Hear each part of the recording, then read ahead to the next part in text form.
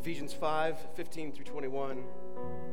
Look carefully then how you walk, not as unwise but as wise, making the best use of the time because the days are evil.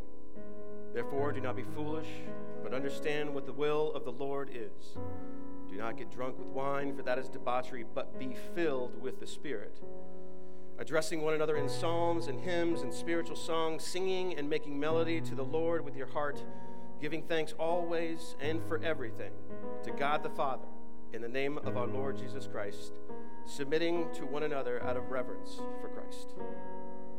Heavenly Father, this morning we come before you to be reminded of the truth of who you are and what you've done for us. I pray that you would remind us of this new identity that we have because of you and how we get to live because of you. Holy Spirit, I pray that you would lead us, that you would fill us, that we would be under your influence, that you would teach us. Father, I pray that the words that people hear this morning are yours and not mine. I pray this in the name of Jesus. Amen. All right.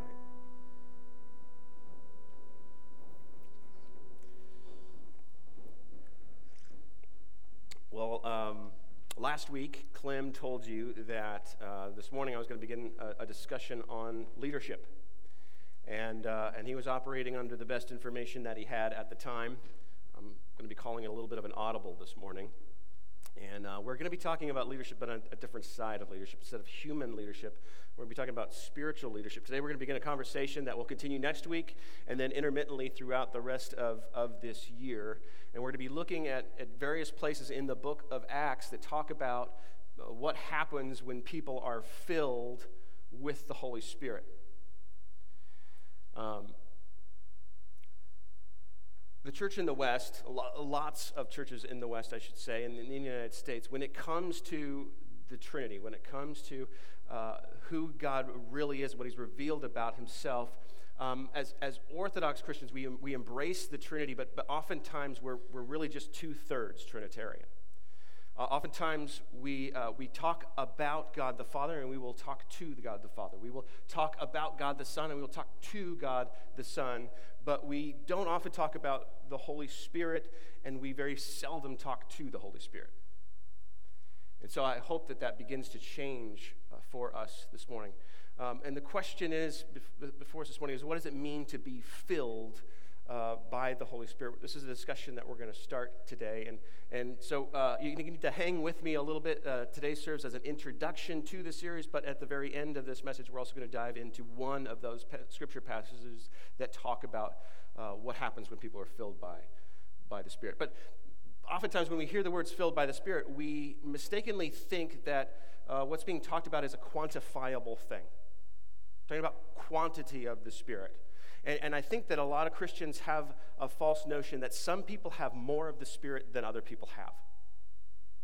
Like there's this idea that maybe like a pastor or maybe somebody who does this on a weekly basis, somebody who's up front or a leader within a church, like that person has more of the Spirit than a lay person has, than maybe you have. And that's not what the Bible teaches. The reality is if you are in Christ, like if you have embraced by faith the truth of the gospel, and that you know that there is a God, a holy and righteous and perfect God, and this God created you to be in his image, to accurately reflect to the world what he is like, to come under his reign and his rule, that this God created you for that purpose. The problem is you didn't want his reign and his rule over your life, and you, along with the rest of humanity, just like me, have walked away from his reign and from his rule and wanted to rule ourselves. And when we did that, we unplugged from the author of life, and sin and death became a part of our story. But God the Father sends God the Son, and God the Son takes on flesh, and he's fully God and he's fully man, and he comes and he lives as we live. He's born as we were born, and he lives a life that we live, except his life accurately reflected who God the Father was. His life was holy, righteous, and perfect. And then he takes this holy and righteous, perfect, and he offers it as a sacrifice at the cross. And at the cross, The exchange is made where he takes your sin and he gives you his righteousness. And then he absorbs the wrath of God willingly. The wrath that you and I deserve for our sin, he absorbs that willingly and pays the penalty so that you become righteous and that you get to go free. And in his resurrection, the Father raises him from the dead. And in that, you find new resurrection. Sin and death are no more for you. And so we await a restorative time. We await this time when Jesus comes back and all that's wrong in the world is made right. This is the gospel. And if you have embraced this gospel by faith, then you are in Christ. You have the Holy Spirit. You have the third person of the Trinity dwelling inside of you. And you don't have any less than anybody else has. So being filled by the Spirit, it's not a quantity thing. It's not a quantity thing. It's an influence thing. And see, that's what Paul is talking about here in Ephesians 5. When he says, do not get drunk on wine. This is the illustration that he's using. You know the way that alcohol works. That if you take alcohol in excess of what you should, it overwhelms your body and you begin to hand over control. You begin to hand over control of your senses and your inhibitions and your speech, and all sorts of things begin to happen when you cross that line, and you begin to hand over control to your flesh, and the result, as Paul says, is sin. It's sin. And what Paul is saying here, he's like, I want you to give over control.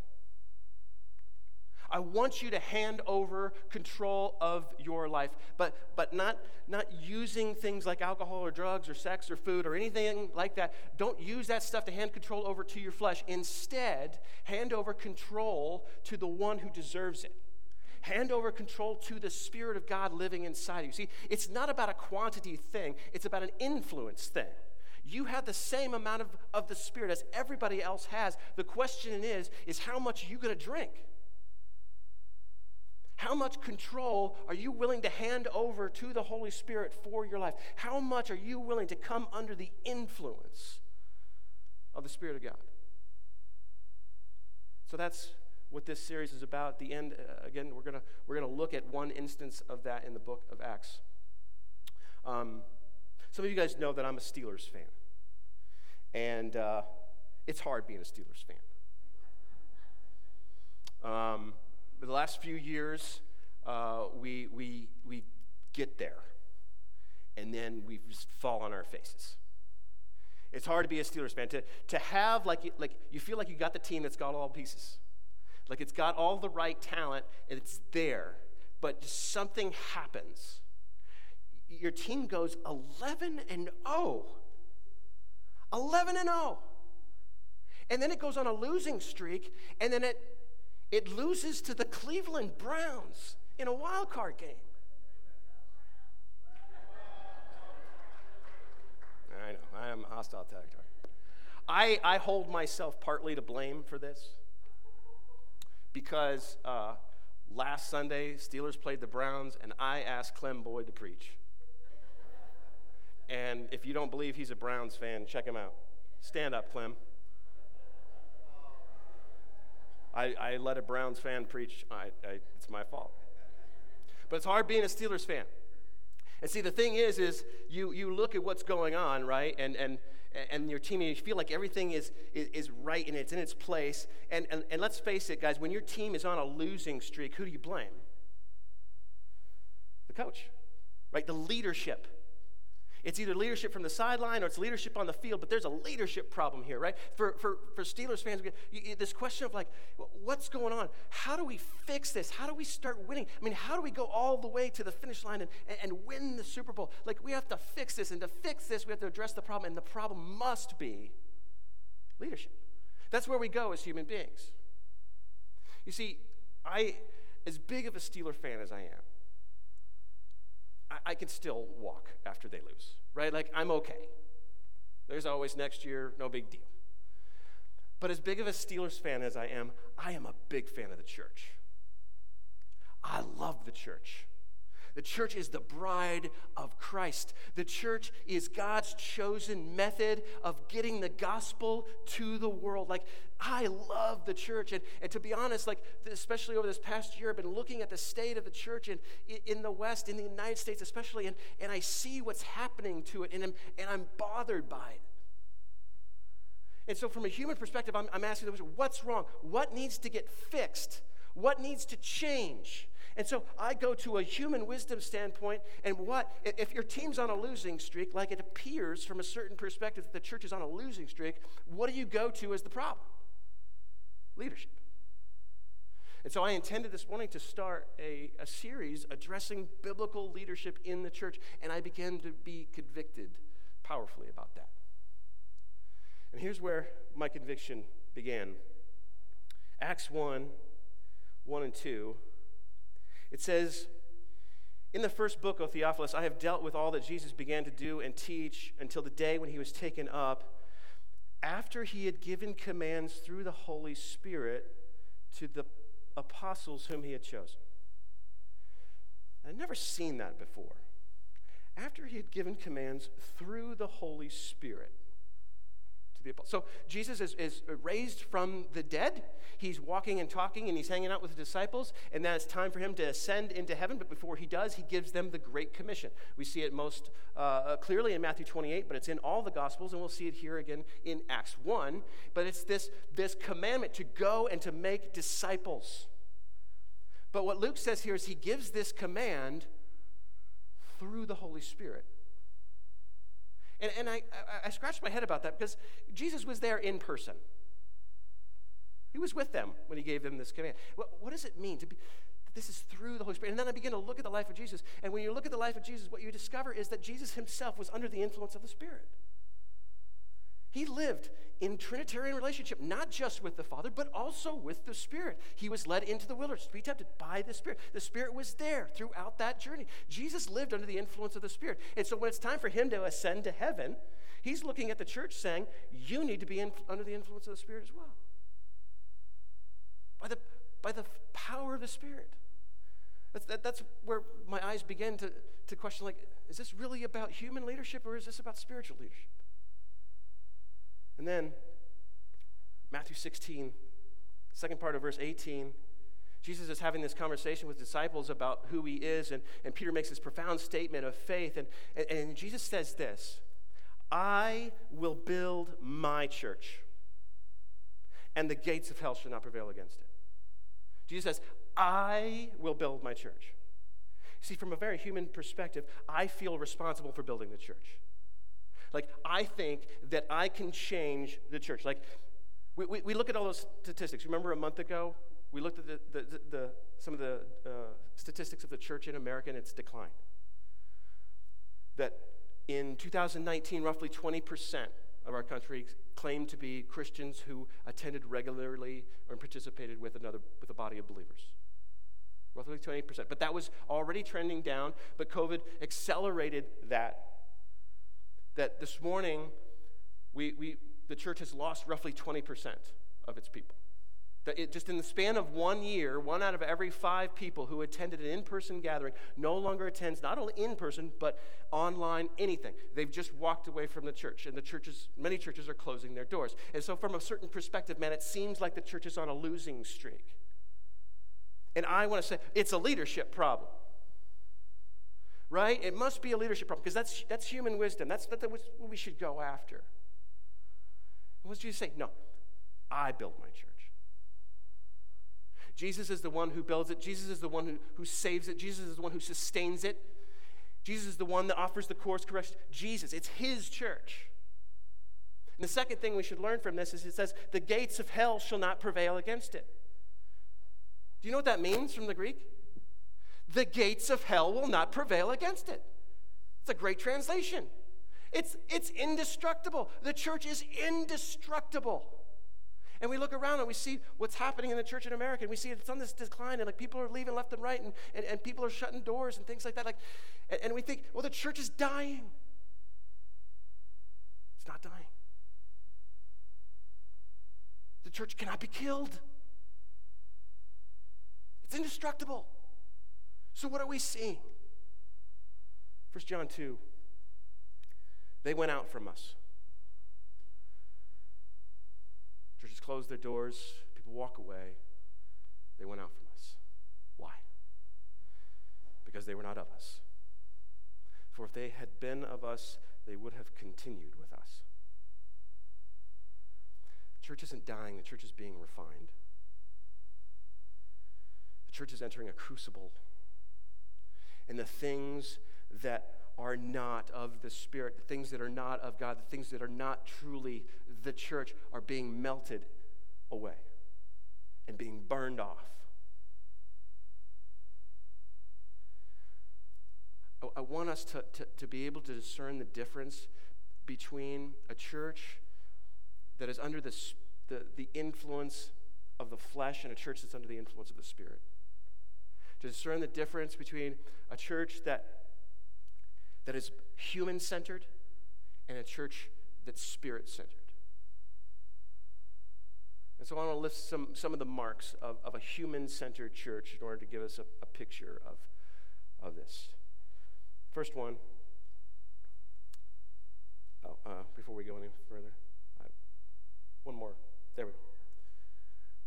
After John says in verse 19 that they went out from us because they were not part of us, he says this, but you have been anointed by the Holy One, and you all have knowledge. What he's saying there is there's a difference between you and them, and the difference is the Spirit of God in you.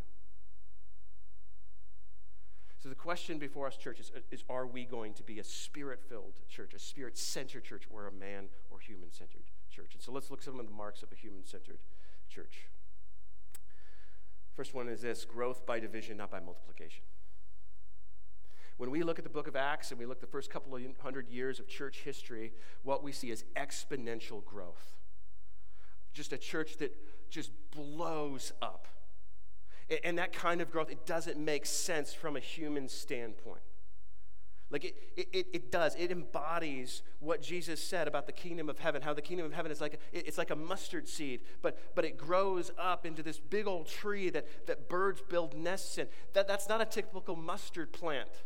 That's supernatural growth. That's crazy growth. That's the growth of the church in the first 300 years. Crazy growth. But it's Spirit-filled growth. It's a church under the influence of the Spirit. That's what caused it to happen. That's why it blew up so much. And we see that in two ways. One is persecution. You would think that a group of people who are persecuted, who were killed, who were thrown in jail, who were beaten for what they believed, you would think that they would stop believing that, but instead of dousing the fire, it just caused the fire to spread even more. The Spirit of God was at work through persecution to multiply, explode His church. But the second way we see that is that the people within the church who were Spirit-filled, who were under the influence of the Spirit, said, okay, Spirit, what do we do? How do we live? And they embraced that Great Commission. Go and make disciples because the world needs the gospel. And so, all right, let's do that. Let's take people who have the Spirit, who are full of the Spirit, who are under the influence of the Spirit, and let's lay hands on them, and let's send them out. And the church multiplied like crazy. If you look at the church in the last 300 years in the West, the growth has come about not through multiplication, but through division. Now, I'm speaking in generalities here. This isn't the case for every single one, but it's generally pretty true. That more often than not, new churches are started, not because people desire to see the world embrace the gospel, but because people want to have their own way. Division, not multiplication, where you got a group of people within a body who don't like the way something is, and so they decide to go and do their own thing. And they oftentimes will attribute it to theology and to doctrine, but more often than not, the doctrine is less than the gospel. Because they want their soapboxes, they want to have church their way, and so they're going to go do it their own way. And so the church doesn't multiply, the church divides. And let me tell you something, the world is looking on, and they see a divided church. The fact that over the course of the last 300 years, how many new denominations are there? How many new flavors of non-denominational churches are out there? And yet, how many new believers are out there? That is a human-centered church, a spirit-centered church. Next one. The burden carried by professionals rather than lay people. Specifically, the burden of the gospel. Look, I don't like changing my oil. And so I will take my vehicle to a place where I can sit in the car, and they will get under it, and they'll do all the work, and they'll get their hands dirty, and they'll dispose of the oil. They'll take care of it. I do not mind paying somebody else to change my oil for me. But changing my oil is not the gospel. And the reality is if you are in Christ, you are a disciple. And you are a disciple who's been called to make disciples. And for you to know and to articulate and to be able to go to your neighbor or to your friend or to your family member, to go to your coworker and explain the gospel, that you know the gospel. This is not the responsibility of a paid church person. The idea that you don't have to know the gospel, that you don't have to communicate the gospel, that your job, get them to church and let me do the job because I'm the professional. That is not biblical. We've handed over responsibility for the proclamation of the gospel to people who are the paid professionals. And oftentimes we gladly take that role on because we elevate ourselves and it makes us big and powerful and awesome. All these people listening to me, it's intoxicating. But the reality is, every single one of us is called to proclaim the gospel. You know what our job is as church leaders? We're going to dive into this more when we get into the book of Ephesians in February. It's to equip you to proclaim the gospel. It's to equip you and get you ready for that. Next, relationships are programs rather than investments. Clem talked about this last week. We were made for relationship. We were made for community. We need one another. We need to have relationships. Women, you need to have other relationships with other women. Guys, we need to have relationships with other guys. But something has happened where we've lost the ability to relate to one another so that we no longer go up to somebody, hey, you want to have coffee? You want to hang out? I want to get to know you. I want to find out what God is doing in your life. I want to see the grace and mercy of God in your life. I want you to see that in my life. We've lost the ability. What we've done is we've turned to third parties and programs in order to facilitate opportunities for us to relate to one another, but only on superficial levels. And it becomes a month thing or maybe a once a week thing. And we go and we spend our hour and we laugh and we talk about really superficial stuff. And then we walk away thinking, okay, we have real relationships, when in fact we don't. It reminds me of like junior high. Like there's that girl you got that crush on. There's that boy you got that crush on. Instead of going up and talking to them, hi, how are you? Like instead of going to them, what we do, we go to our friend and we say, hey, will you go find out if so-and-so likes me? That's how we are relating to one another in the church. Because we don't need a men's ministry. We don't need a women's ministry. We need to go to one another and invest intentionally in one another and go deep with one another to get past the superficial stuff. We need relationships. We were made for relationships. But it costs us. We looked at this when we looked at the book of Ruth, that relationships are not a means for us to get what we need. Relationships are a means to lay down our lives. Next, me is more important than we. We leave churches because I wasn't being fed. We walk away from churches because I didn't like the worship music. I didn't like the preaching. I didn't like the fact that they met in a gymnasium. There's going to be people who are going to leave because I don't like the fact that they meet in that old building. Me rather than we. That churches become something that is so consumeristic. It's about coming and getting, coming and receiving, coming and taking. This is not a spirit-centered church. A spirit-centered church is about looking at one another and realizing that we are connected to one another. The same Spirit of God that lives in me lives in you. And we're meant to work together with one another. We're meant to complement one another. We're meant to be a part of this family that was dependent upon one another. We need one another. And so we give to one another as a family gives. Because it's not about me. Lastly, I'm not needed. The reality is I'm not needed. The money I put in the offering plate pays for the show, and I'm just an observer of it. I'm not needed. And there's a lot of churches that are human-centered churches that are built on this idea that you can just come, and we'll take care of everything. You know, the strange thing is there's actually a lot of people leaving human-centered churches because they're not needed. Because the church was asking not too much of them, but too little of them.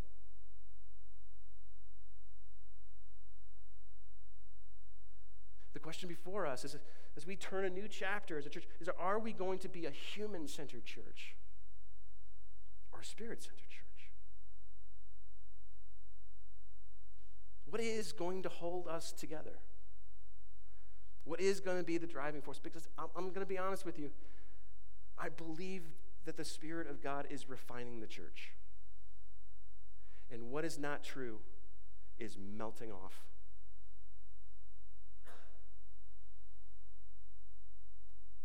So let's talk about this practically.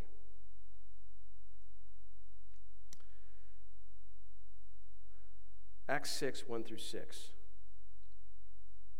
Now in these days, when the disciples were increasing in number, a complaint of the Hellenists arose against the Hebrews because their widows were being neglected in the daily distribution.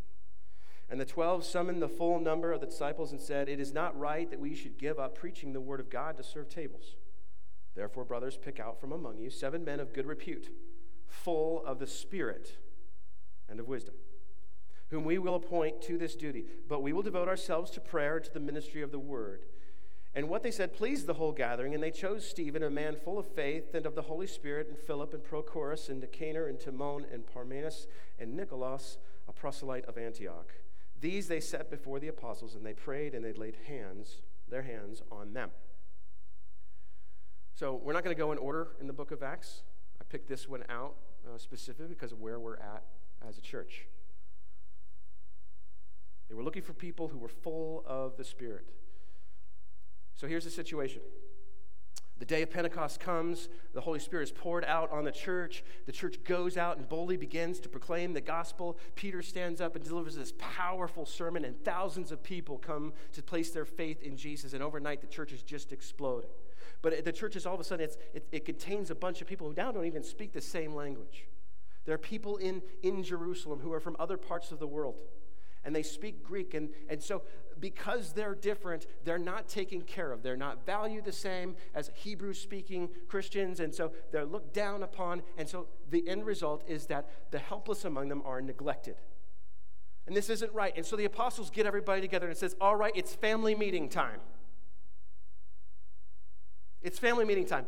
There's a problem in our family, and the family is going to solve it. Select 7 people.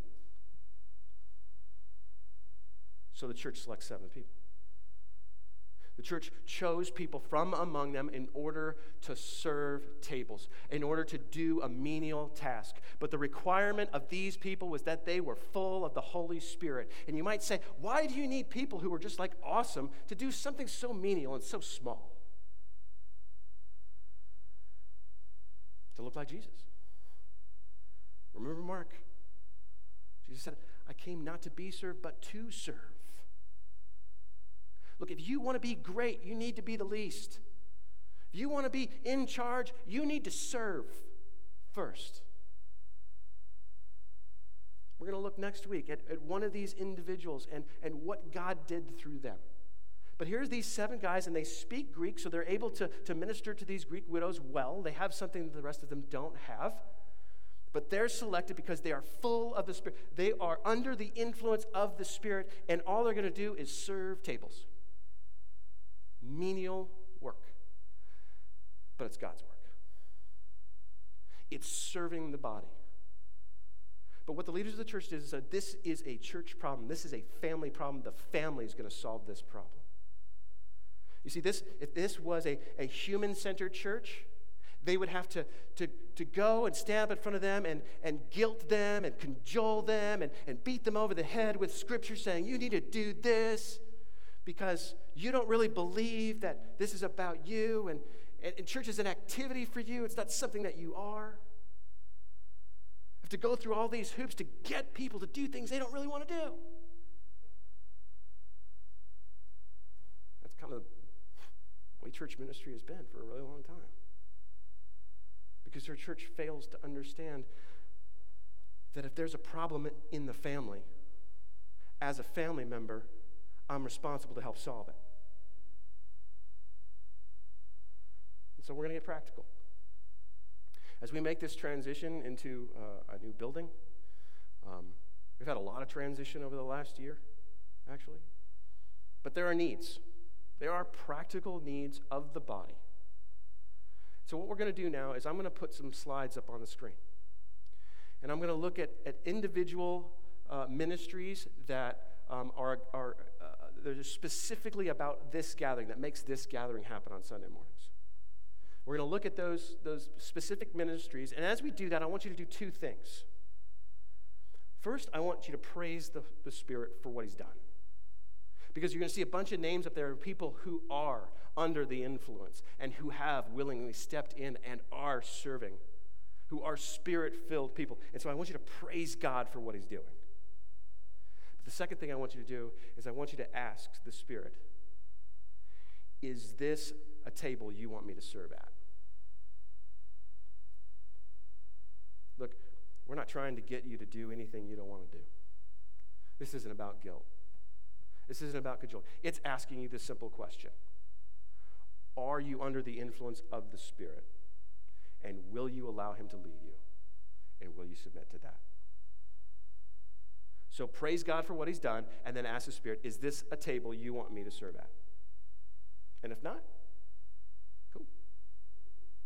So let's look at the first one. Frontline. Frontline is led by Amanda Gillespie. Frontline is it's the team that greets people as they come in the door.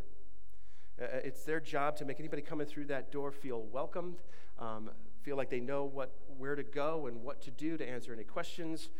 It is the front line of embracing people as they come in the door. Hopefully after COVID, more literally than figuratively. But Frontline is a really, really important ministry. Going from this building to the next building, we actually have more entrances over there. We need more people. Amanda is asking for 8 more people to join Frontline. Some of the skills, attitudes, and gifts required are empathy, flexibility, and a servant's heart. So, praise God for the people that you see up there who are serving, and then ask, Spirit, is this a table you want me to serve at? Next one. Worship. Ryan Stover leads so many things and got his hand in a lot of stuff. Ryan's a part-time staff, but he does full-time work sometimes, especially this last week as he's been building a new sound booth in the new building. But you can see the list of people who are part of that worship team. But he's asking for more. Needs at least 2 to 3 more people who have an ear for music, but are also humble in spirit. The reality is this is a difficult ministry because you're up on stage and you're in front of people, and you need to have a servant's heart. You need to be humble. You have to be able to take this stage wanting to glorify God, not wanting to glorify yourself. It's a pretty important thing. Next one. The AV Club. That's the nerdy term that I came up for these guys. So Paul Beach, Ryan Ruff, and Adam Davis, they oversee the live stream, the projection, and the sound that you're hearing now. Right now, we're operating on our temporary sound system, our mobile sound system, because the other one's being installed in the other building. But we are looking for at least 2 more people to join this team, one for the sound side of things and one for the media side of things. Need some moderate tech computer experience, flexible, quick to communicate, willingness to learn, ear for music, that sort of thing. And so praise God for the people you see up there, right? Now ask the Spirit, is this a table you want me to serve at? Coffee Kitchen Crew. Currently we have the Missions Cafe, and this is going to expand a little bit in the new building because we have a kitchen that we get to utilize, and so that means some responsibility as far as keeping things clean and organized. Anybody who gets food that comes out of that kitchen wants to know it came from a clean place, right? So this takes people to help out. Chuck and Rhonda Clevenger are the ones who lead this ministry, and they're in need of 8 more people. So you see the list of names up there. Praise God for those people. Now, is this a table the Spirit wants you to serve at? Offering collect team. Jay Jackson is our staff team lead. He also oversees this. Every week we need 2 people to collect the money that comes into these black boxes, count them up, seal them up, and hand them off to the person that's going to make the deposit. You need to be trustworthy, obviously. We need people that are non-judgmental. You're going to see seeing names on checks, and you need to be completely humble about that and discreet. We are in need of 2 more people. I would say we probably need 4 more people. One of the things that you'll notice up here is that people's names are listed more than once. There's a lot of people who are serving in more than one area of ministry. And the reality is there's enough work here to go around. Okay? So, praise God for the people that are there. Now, is this a table God wants you, or the Spirit wants you to serve at? Facility grounds team, we're going from renters to buyers. We have this big facility now, and it needs to be taken care of. This is led by Jay Benicki. Right now, we actually have a ton of guys who have stepped forward and doing all sorts of cool stuff for that building and in that building. What we are in need of now is people to serve on an on-call basis. So if there's an electrical malfunction, we can call you. If there's a plumbing malfunction, we can call you. That's what we need. Servant's heart is, again, required there. Connection team, this is led by Sarah Craig. I made a mistake. This is also, Judy Jackson is a part of this, and her picture should be on there, and so I'm sorry, Judy. But servants needed for this, we need a couple. I think at least 2. But the Connect team, this is the team that connects people when they want to go be a part of a house church. From here, gets them connected to a particular house church. Important ministry. FM, infants. So now we're going to start looking at a bunch of ministries overseen by Tristan. All right? And the first one is infants. We haven't had a nursery for some time, probably majorly because of COVID. But as things change, we have a room set aside for our little ones, and we are asking for people to step in and hold some babies, right? He's looking for excitement, patience, willingness, 8 people to fill that, all right? So praise God that this ministry can get off the ground, but also ask, is this a table that God's asking you to serve at? Toddlers. Everybody loves toddlers, so we're good. 4 or 5K, we need 4 people there. Again, we ask that you love kids, love being with them and love teaching them about Jesus and things like that. We're asking for 4 more servants there. So praise God for the ones that are serving, but is this a table that the Spirit is asking you to serve at? Kid life, 10. This is a big, big area of need. Big area of need. This goes from first grade all the way up to 5th grade. We would like to see this age group divided because it's a wide-ranging age group. And so we need to see people step in and love on our kids. Praise God for the ones that are there. Is this a table that the Spirit is asking you to serve at? Student ministries. We have a ton of awesome college students who are a part of this, but the reality is they're not here for 4 months out of the year or more, and our kids need to be discipled all the time. Now, up until this point, every ministry that I've asked you about, with the exception of the plumber or the electrician, every one of those has been about asking you to serve 1 time a month. Just 1 time a month. And the reason for that is it prevents burnout. It allows people to stay in ministry longer and have a more cheerful attitude, and it's exciting rather than drudgery. And so we're asking people to just do it 1 time a month. You can spread that load out. with this ministry, this is a more intense discipleship ministry, and so we're asking people to be available once a week because you're investing in the lives of our middle schoolers and our high schoolers. And the big need here is with men. We need men who are willing to disciple younger men. So 2 men needed and one female needed there. Safety team. This is led by Dan Petty. He takes care of the recruiting for all of that. However, what we need is medical professionals. We need doctors or nurses or whatever medical professional you want to volunteer for to be able to work with Dan to know, to take one Sunday of the month that we know who's the medical professional there and ready to go, who we could tap on the shoulder, hand a medical bag or an AED, and let them go to work. So we need 4. Last but not least, preaching team. I was hired to be a preaching team leader. I was not hired to be the man. So, what I am asking for is for men who are in house church leadership. If this is a table that God's calling you to serve at, that you would take a 13-week course that I'm going to begin in the month of February. It's pretty intense. There's lots of reading. There's writing. There's discussion. There's all sorts of stuff. But to go through a preaching course and to work out one message that you'll preach sometime in the next year. 13 weeks to prepare for one 30-minute message. So, is this a place that God is asking you to serve at? I will say about the preaching course, it's open to everybody. Okay?